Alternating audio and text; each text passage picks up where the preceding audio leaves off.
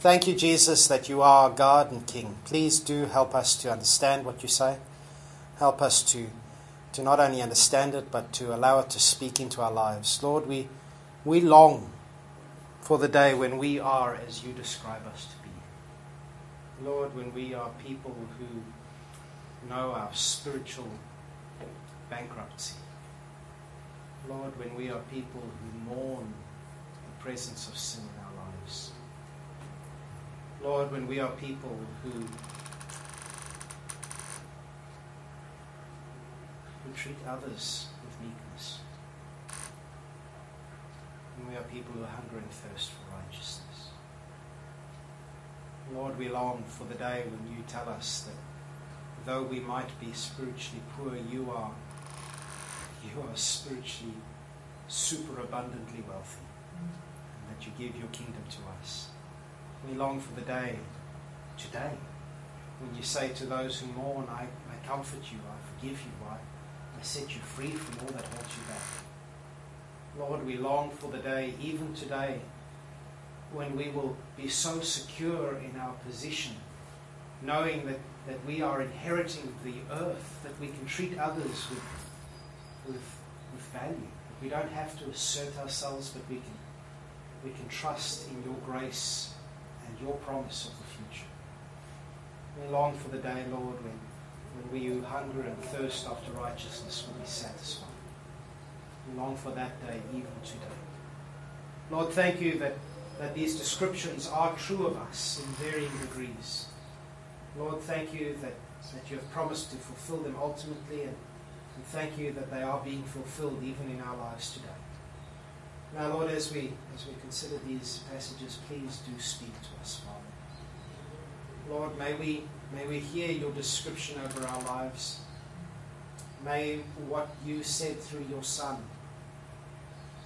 become ever more true of us as we live our lives day by day.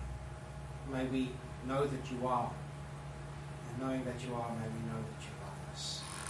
And knowing that you love us, may we love others. Thank you so much that you are our God, and that we are your people. Speak now, I pray. Amen. So as we've heard, we have been going through the Beatitudes over the last 3 weeks. Today is week 4. It's an 8-week series as we go through the Beatitudes. Let's just quickly, if you've got your Bibles, turn with me to Matthew chapter 5. This is Jesus starting the Sermon on the Mount. Matthew chapter 5. Let's just quickly read through them all. Matthew chapter 5, and we'll start at verse 3. God blesses those who are poor and realize their need for Him, for the kingdom of heaven is theirs. God blesses those who mourn, they will be comforted. God blesses those who are humble, for they will inherit the whole earth. Today's one. God blesses those who hunger and thirst for justice, or another way to put that, for righteousness, for they will be satisfied. God blesses those who are merciful, for they will be shown mercy. God blesses those whose hearts are pure, for they will see God. God blesses those who work for peace, for they will be called children of God. God blesses those who are persecuted for doing right, for the kingdom of heaven is theirs. And Jesus sums up, God blesses you when people mock you and persecute you and lie about you and say all sorts of evil things against you because you are my followers. Be happy about it. Be very glad, for a great reward awaits you in heaven. And remember, the ancient prophets were persecuted in the same way. Wouldn't it be wonderful if, well, not wonderful if someday a tragedy happened to us, but wouldn't it be wonderful if people looked at us and said what Mark said of the people in America? That we have not only read the Beatitudes, but that they actually describe us. That is my wish. And in fact, that's not just my wish. That's what Jesus is saying. Jesus is writing these Beatitudes. He's not giving us a list of jobs to tick off. He's not saying, make sure you are meek, make sure you are a peacemaker. Jesus is just saying, those people who follow me are these things. They know themselves bankrupt. They know themselves to be mourning. They know themselves to be meek. They know themselves to hunger. They know themselves to be peacemakers. They know all these things about themselves. or even if they don't know it about themselves, that's just who they are. Everybody else knows it. And so far in the Beatitudes, they have been building up on each other. So you know that you are spiritually poor and God gives you His kingdom. Knowing that you're spiritually poor, you mourn the fact that you have sin in your life and that there is sin in this world. Mourning that fact, and yet knowing that God comforts you and has forgiven you, you can then treat others with dignity and not have to push yourself forward. God has comforted you and said, I'm your Father, and so you will inherit the earth, and so you don't have to grab everything now. And today, knowing that you don't have to grab everything now, knowing that you are spiritually poor, knowing that this world is not as it's meant to be, says Jesus, His followers hunger and thirst for righteousness, or as the New Living Translation puts it, for justice. Righteousness is one of those words in the Bible which can be used in many different ways. Let me give you just 3 definitions of righteousness. You can talk about righteousness in a legal sense. And so that speaks of being right with God. That speaks of having a solid relationship with God, having nothing between us. So if you have had a fight with your uncle, and you haven't spoken for 3 years, things are not right between you. Righteousness is having a right relationship. It's used quite a lot in that sense in the Bible in terms of Jesus doing away with our sin and making us right in God's sight. So God looks at us and He sees us and He doesn't see our sin. And God always loves us, but the relationship is sound. We can also talk about righteousness in terms of a social dimension. And that's where the word justice comes through. It's speaking about where the wicked do not prevail, where right happens. And so people who are doing evil things are brought to justice. Righteousness is done. And this is the great hope that Jesus says there will come a day, and we're going to sing about this at the end, when God comes and judges the world, and justice will be done, righteousness will be done. Those people will be judged according to what they have done, what we have done.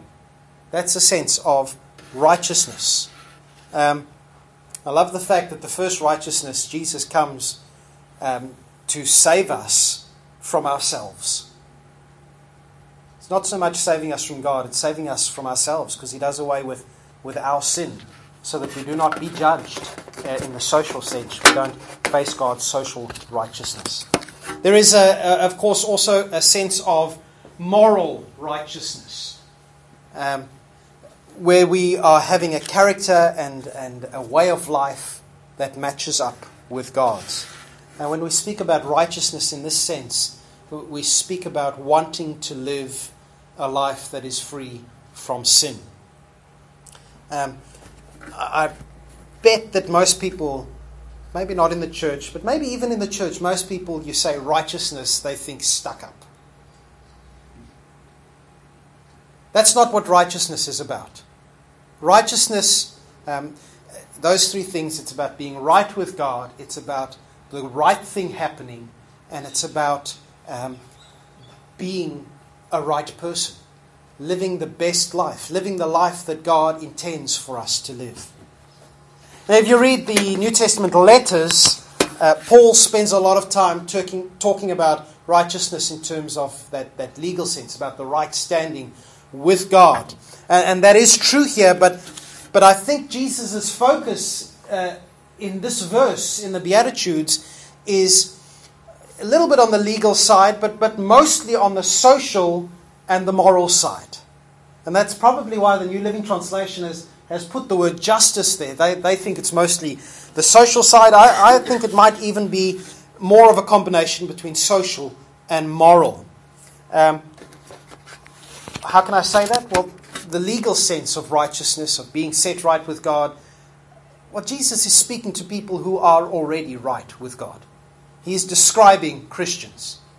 So we don't need to have our relationship set right. So Jesus is looking at the other dimensions of what it means to live righteously. Jesus, let me just reiterate again, is not saying that God approves or God blesses self-righteous people.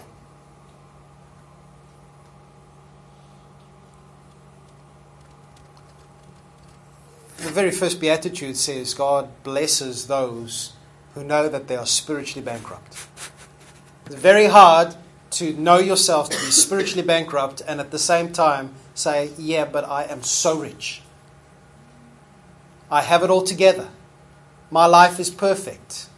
My life is like, ooh, wah. I don't know how the rest of the song goes.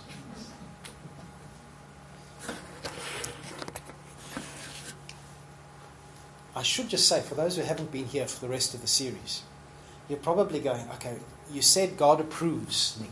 What's that all about? We said the word blesses is an interesting word because it's kind of like a furphy word that we just throw out there, kind of like God bless you, God bless you, God bless you. And what do we mean by it? Whereas bless is actually more of the sense of approving, praising. And so we can bless each other, we can praise each other, we can bless other humans, we can bless God, which is us saying, God, you are fantastic, you are praiseworthy, you are good, we approve of you, not in a sense of, oh, nice God, but in the sense of, God, you're brilliant. And God does the same thing. He blesses us. He looks at us. And this is what Jesus is saying. He's describing His people. He's saying, God blesses you. God praises you. God says, wow, I love this about you. I approve this. And in fact, I'm going to show my approval in all these various ways.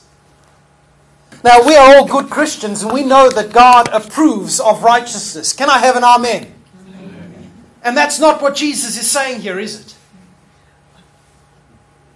Yes, God approves of righteousness. God is righteous. But look what Jesus says. God blesses those who are righteous. No, God blesses those who hunger and who thirst for righteousness. We think that righteousness, we think that being right, of being correct, of being upright, of moral people, we think that this is the condition for God blessing us. Maybe we don't say it, but so often that's what we live. That you know what, if my life is going well, then I must be obeying God well. And if things are going terribly for me, then I must be a horrible person. Somewhere there's a secret sin or not so secret sin. And you know what, sometimes that's true, but you can't draw that line all the time. What does Jesus say here? He says, God blesses those who hunger and thirst for righteousness, for they will be satisfied. Righteousness is the blessing, not the condition for the blessing. Which is a bit topsy-turvy, isn't it? We think God will bless us if we are good enough. God says, I will bless you if you long to be good enough. I approve not of you being perfect, because if you are being perfect, you're not being honest. Go to the first beatitude. Start again. I approve of you when you just long to be righteous. Yes, righteousness pleases God, but we are so prone to wander. Lord, I feel it. Prone to leave the God we love. If you've got your Bibles, turn with me to Philippians chapter 3. All of these references, I think, are in the bulletin this week. Philippians chapter 3, and we're just going to read verses 6 and 7. Paul writes here, he says, speaking of the time when he was not yet a follower of Jesus, he says, I was a real Hebrew of the tribe of Benjamin, if ever there was one, a member of the Pharisees who demand the strictest obedience to the Jewish law. I was so zealous that I harshly persecuted the church, and as for righteousness, I obeyed the law without fault. I once thought these things were valuable, but now I consider them worthless because of what Christ has done. Yes, everything else is worthless when compared with the infinite value of knowing Christ Jesus, my Lord. For His sake I have discarded everything else, counting it all as garbage, so that I could gain Christ and become one with Him. I no longer count on my own righteousness through obeying the law. Rather, I become righteous through faith in Christ. For God's way of making us right with himself depends on faith or trust. Paul counts his old self-righteousness as worthless because of the all-surpassing worth of knowing Jesus. And he wants to know Christ. Yes, says Paul a bit later on, to know him in the power of his resurrection and the participation in his sufferings, becoming like him in his death, and so somehow to attain to the resurrection of the dead. You see, it's not about being religious. Jesus doesn't say God approves of it if you long to be more religious. Jesus doesn't say God approves of you being religious. God says, I approve of you when you are desperate for righteousness. To be right with me, for the world to be right. But let's focus in on that last one, the moral righteousness. To live the kind of life I mean for you to live. What is that? God said to his people, be holy as I am holy. I think the main thrust of what Jesus is saying here on an individual level is, are you desperate to be like me? Are you desperate to live my kind of life, to have my kind of character formed in you? And yes, this is a secondary desire. It's not the most, it shouldn't be the most important desire in our lives. If your most fervent desire, the thing that most gives you hunger pangs in your soul, is to be holy, you've missed the boat. Because the desire for righteousness, to be holy, to see things come as they should be, has to spring from a desire for God. Righteousness is a valuable thing. It's an incredible valuable thing. But if you are righteous and you don't have God, you've got nothing. However, if you love God, if you know how much God loves you, the more you know how much God loves you, the more I believe God puts a desire in you to please him. A desire in you to be like him. You see, those who hunger and thirst for righteousness long to live righteously. And they also long for God's righteousness to prevail in the world. They want everything, beginning with my life, but they want everything to be lived in line with what God wants. And they know that the more and more I need God, the more and more I want to be like God, the more and more I want to see his kingdom come. The more and more Jesus says God loves it. I think it is normal for Christians to hunger and thirst for righteousness. Hands up if you have hungered and thirsted every day for righteousness this week.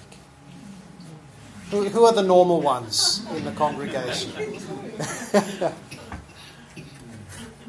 Maybe once or twice.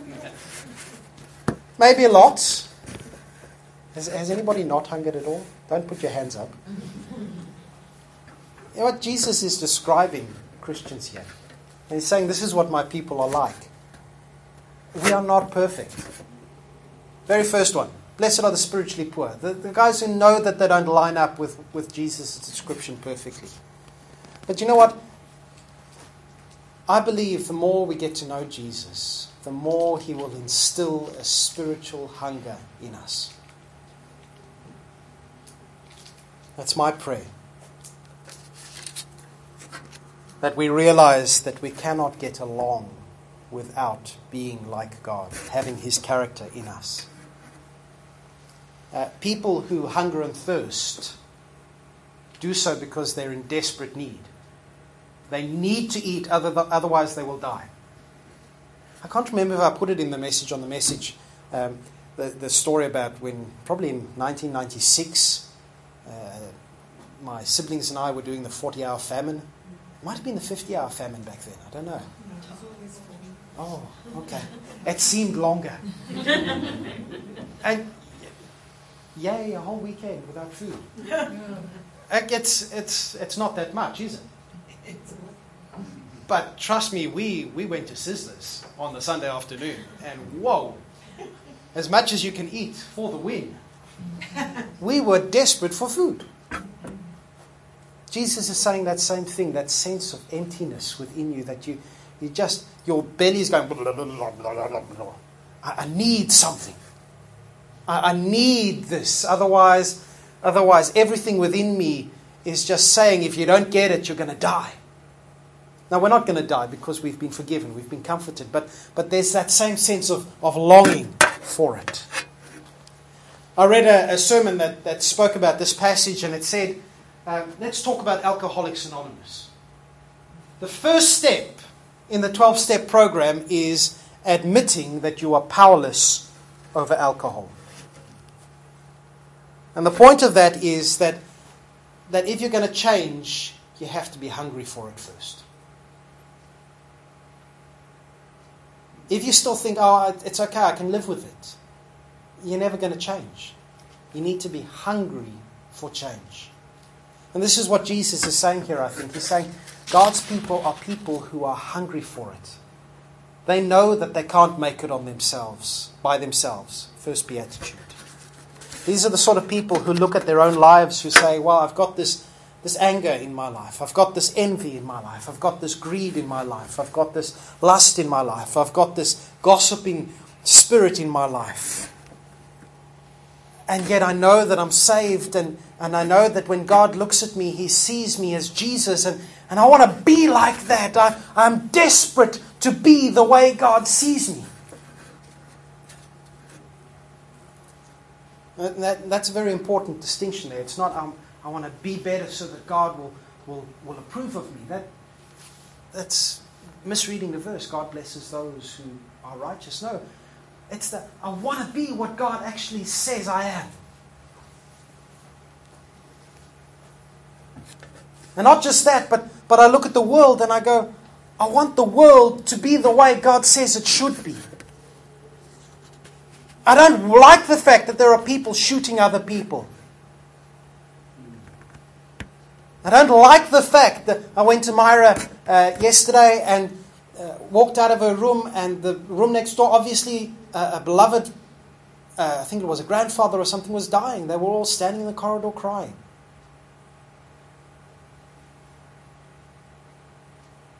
This is kind of what Jesus is saying as well. His people are those who walk past that and go, God, I don't want this to be the way. I long for the day when there is no more death. Because that's not what you meant. And when you look at us, you see us and you say, I don't mean for you to die. I don't mean for this world to have natural disasters. I don't mean for all this to happen in the... it's not right. And it's kind of bubbling inside of me, God, that I know it's not right. My whole being rebels against this. That's what hunger is, isn't it? It's your whole body rebelling against the fact that you've been stupid enough not to feed it. And the other thing about hunger is that it's not solved from the outside, it's solved from the inside. Righteousness isn't just something you do. We can all do good things, but righteousness isn't just something you do. Usually we try and force righteousness, uprightness, good character from the outside in. And we see someone doing the wrong thing, we give them a smack and say, come on, not allowed to do that. You know what? To a point that works. True righteousness and the hunger for righteousness comes from deep within. And it bubbles outwards.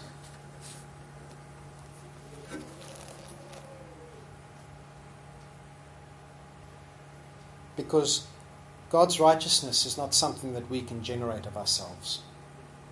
It's a gift. It's something that God gives us. Look at what he says here. This hunger is not a forlorn hunger. Those who hunger and thirst for righteousness, for justice, will be satisfied. God says, I approve of your hunger, and you can see I approve because I will satisfy your hunger. I will fill you from within. I will give you my Spirit, who will, if you read 2 Corinthians 3 verse 18, who will make you more and more like Jesus. Who will slowly be transforming you. And then one day I'm going to return, I'm going to make you brand new. But this that you long for is something that I gift to you. You know that old saying, you are what you eat. The tragedy of our age, I think, is that we hunger and we thirst. And we go to empty wells to try and satiate ourselves. We long for things that don't satisfy us. The latest gadgets, relationships, wealth, all these things.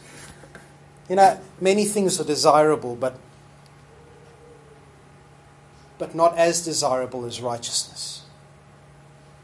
Not as desirable as God and wanting to be like Him, to have His character. I've said this many times. Tim Keller's definition of an idol is a good thing turned into an ultimate thing. All God's gifts are good, but they are not meant to satisfy us. God satisfies. God is the one who satisfies. Perhaps some of you are listening to this verse and saying, you know what, this reminds me, Nick, of my attitude and my character when I first became a Christian. You know what, you remember those days? Some of you might have to access long-term memory storage retrieval. When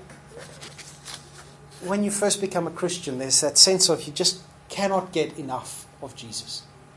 You're just joyfully desperate for the things of God. You care with great intensity about the state of the world and about the state of your own life. And then over time blunts your desires. And the real world takes over. Who here has not eaten for like 3 or 4 days or longer? Anyone not eaten for 3 or 4 days longer? The thing I found interesting is that after a few days, eating, food, I found interesting that after about 2 or 3 days, you start out hungry, and it gets less. The hunger dims.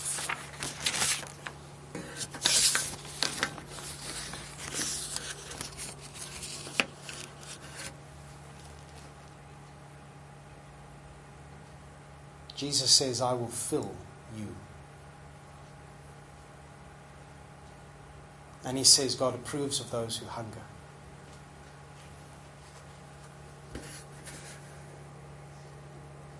Many of us perhaps come with our hunger dimmed. You know, it's one of those things, if you have a bite to eat now, and you haven't eaten for a while, it gets your gastric juices flowing, doesn't it?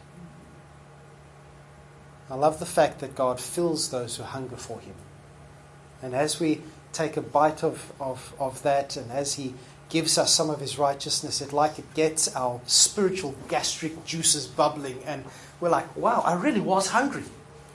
I really was hungry. God, I'm hungry for you. I want more of you. That's what we want, isn't it? We need to be praying if we are this morning going, I'm a bit hungry for that, but other things, life goes on. I think our prayer should be that God would give us a taste of Himself, a taste of His righteousness, that He would that He would bring something of that to bear in our lives, that He would address some issue in us, that He would perhaps even bring a situation in the world like what happened in America, that it would awaken us and go, Lord, this isn't right. And so inspire a deeper hunger for us. You know, it's better to come to God empty than it is to come to God full. Because if you come empty, God will fill you. What about Jesus? Jesus is saying that God approves of these things, but Jesus also hungered. Yes, He lived a perfectly righteous life. He didn't long for, well, maybe He did long to be morally upright. He never actually failed to be morally upright, but He was tempted in the desert for 40 days. And afterwards He chose not to bow to the devil, but instead to listen to the Father's will. He was so hungry, physically hungry, that the devil came and tempted Him spiritually. And Jesus said to him, the devil said to him, just turn some stones into bread. And Jesus said to him, man will not live by bread alone, but by every word that comes from the mouth of my Father. Jesus was hungry. Yes, He was hungry for food, but He was hungrier for God. In the Garden of Eden, Garden of Gethsemane, Jesus was praying there, and His deepest desire wasn't for His own safety. He longed for that, but His deepest desire, He said, Father, not what I want, but what You want. Jesus came to bring God's righteousness into the world. He shone like a light. He came to bring justice to the oppressed, to show that God will not let the wicked triumph. He came to restore our relationship with God, making us right with God by His death and resurrection. He came also to show us what true humanity looks like, what a righteous life looks like, what a life devoted to the Father looks like, what a life that hungers for God looks like.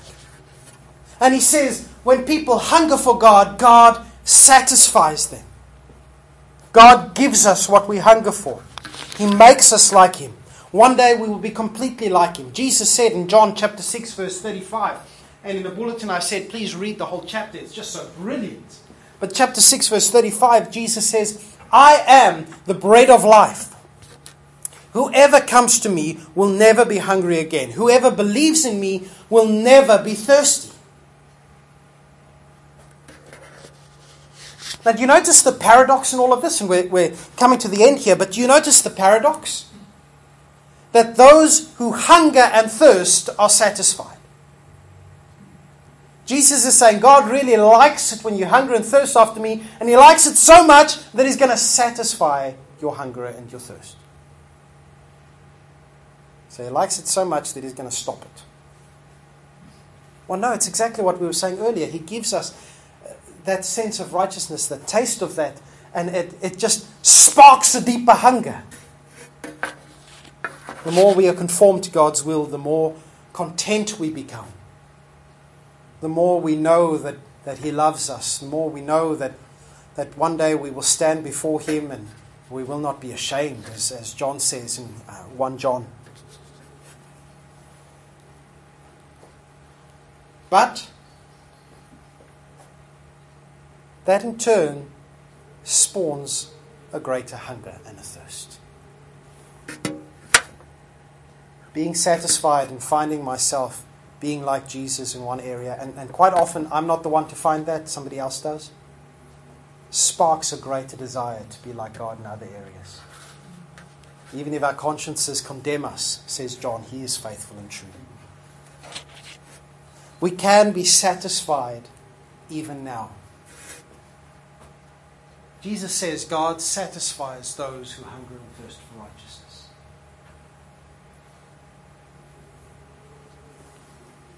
Paul says in 2 Timothy 1 verse 12, for I know whom I have believed, and I am persuaded that He is able to keep my life which I have entrusted to Him until the day when He returns. That's Paul saying, I am satisfied in Christ now. I know that my righteousness is safe in Christ. I know that God looks at me and smiles upon me, that God approves of me in Christ. My moral uprightness is maybe not yet totally aligned with Christ's, but God looks at me and God is satisfied with my life in Jesus. But at the same time, Paul can say in Philippians chapter 3, verse 10, where did I put this Bible? He says this line, I want to know Christ and to experience the mighty power that raised him from the dead. I want to suffer with him, sharing in his death, so that one way or another I will experience the resurrection from the dead. Here is Paul, who's been a Christian for a while now, and he writes, he says, I want to know Christ. I'm not yet satisfied with my depth of knowledge. I want to experience him more. Yes, I know him. I know him completely. I trust him completely, but I want to know him. I'm so satisfied that I'm hungry. Righteousness isn't about ticking off boxes and saying, yeah, I've done that bit now. It's about growing to be more like Jesus. It's about knowing God more and more. Now remember, this is a difficult series for a preacher, because if I'm right that Jesus is not prescribing things for us to do, but describing Christians, there's a danger for me to come here and turn what Jesus is describing into a prescribing. You can't just do that. So what do we take home? What do you go home today going, yeah, Jesus describes Christians and I just don't match up? A hunger. A hunger. A hunger. That's what you go home. How about this as well? If we are conscious of slow growth, is the fact that we haven't been eating. And are we perhaps not eating because we haven't been hungry? Or has our hunger been dulled by chomping away at other things which ultimately do not satisfy? You know, it's not enough to mourn past sin, the second beatitude. We must also be hungering and thirsting to be like God today and tomorrow and the next day. What is the point in confessing our sin, in mourning about it, and saying I'm bankrupt, I'm really sorry about that, if we just finish there? The first and second beatitudes must lead to a hunger for righteousness.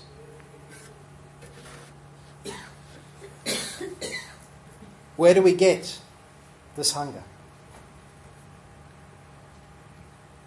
There are 5 steps. You need to go home. First thing you need to do, if you do these 5 steps, I guarantee you will be spiritually hungry. And the church said, burn the heretic. A hunger for righteousness flows from a transformed heart. It comes from knowing that we've been forgiven. It comes from knowing that God values us. It comes from knowing that although we are poor, that's where God loves to meet us at.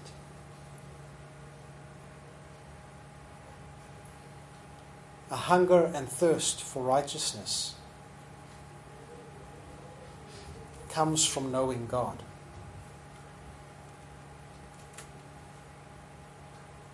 The more we experience His righteousness in our lives, the more we are transformed into His image and character, the more we long for that. I don't know how many times I've said that, but I'm trying to drive it home, I think. And so perhaps today we finish with a prayer that we would be ever more hungry for God's righteousness in ourselves and in the world. Not that we would say the right words or, be seen to be hungry, but a deep hunger.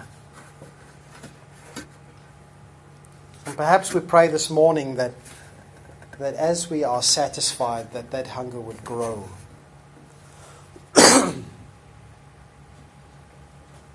May we be so satisfied in God that we are not satisfied with this world. And we are not yet satisfied with ourselves. All the time knowing that God is satisfied with us in Christ. Revelation 22:17. The Spirit of God and the bride, the church, say, come. You know, the stupid thing about being hungry, it's to be hungry and not to eat. The Spirit and the bride say, come. Let anyone who hears this say, come. Let anyone who is thirsty, come. Let anyone who desires drink freely from the water of life. I am the bread of life. I am the living water.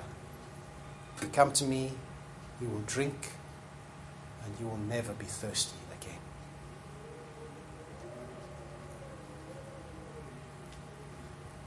It's difficult to finish saying, may you be hungry today, because we're going to go and have lunch at Fran's house. But may you be spiritually hungry. May we encourage each other to hunger. May we encourage each other to thirst. And may we encourage each other by pointing out in each other where we see God feeding us. Please do that. Point out where you see God feeding each other, because quite often you don't see that in yourself. Anna Marie.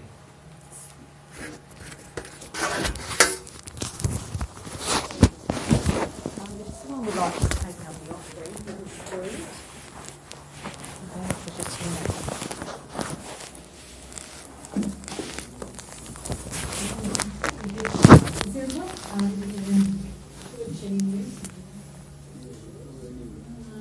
Yeah,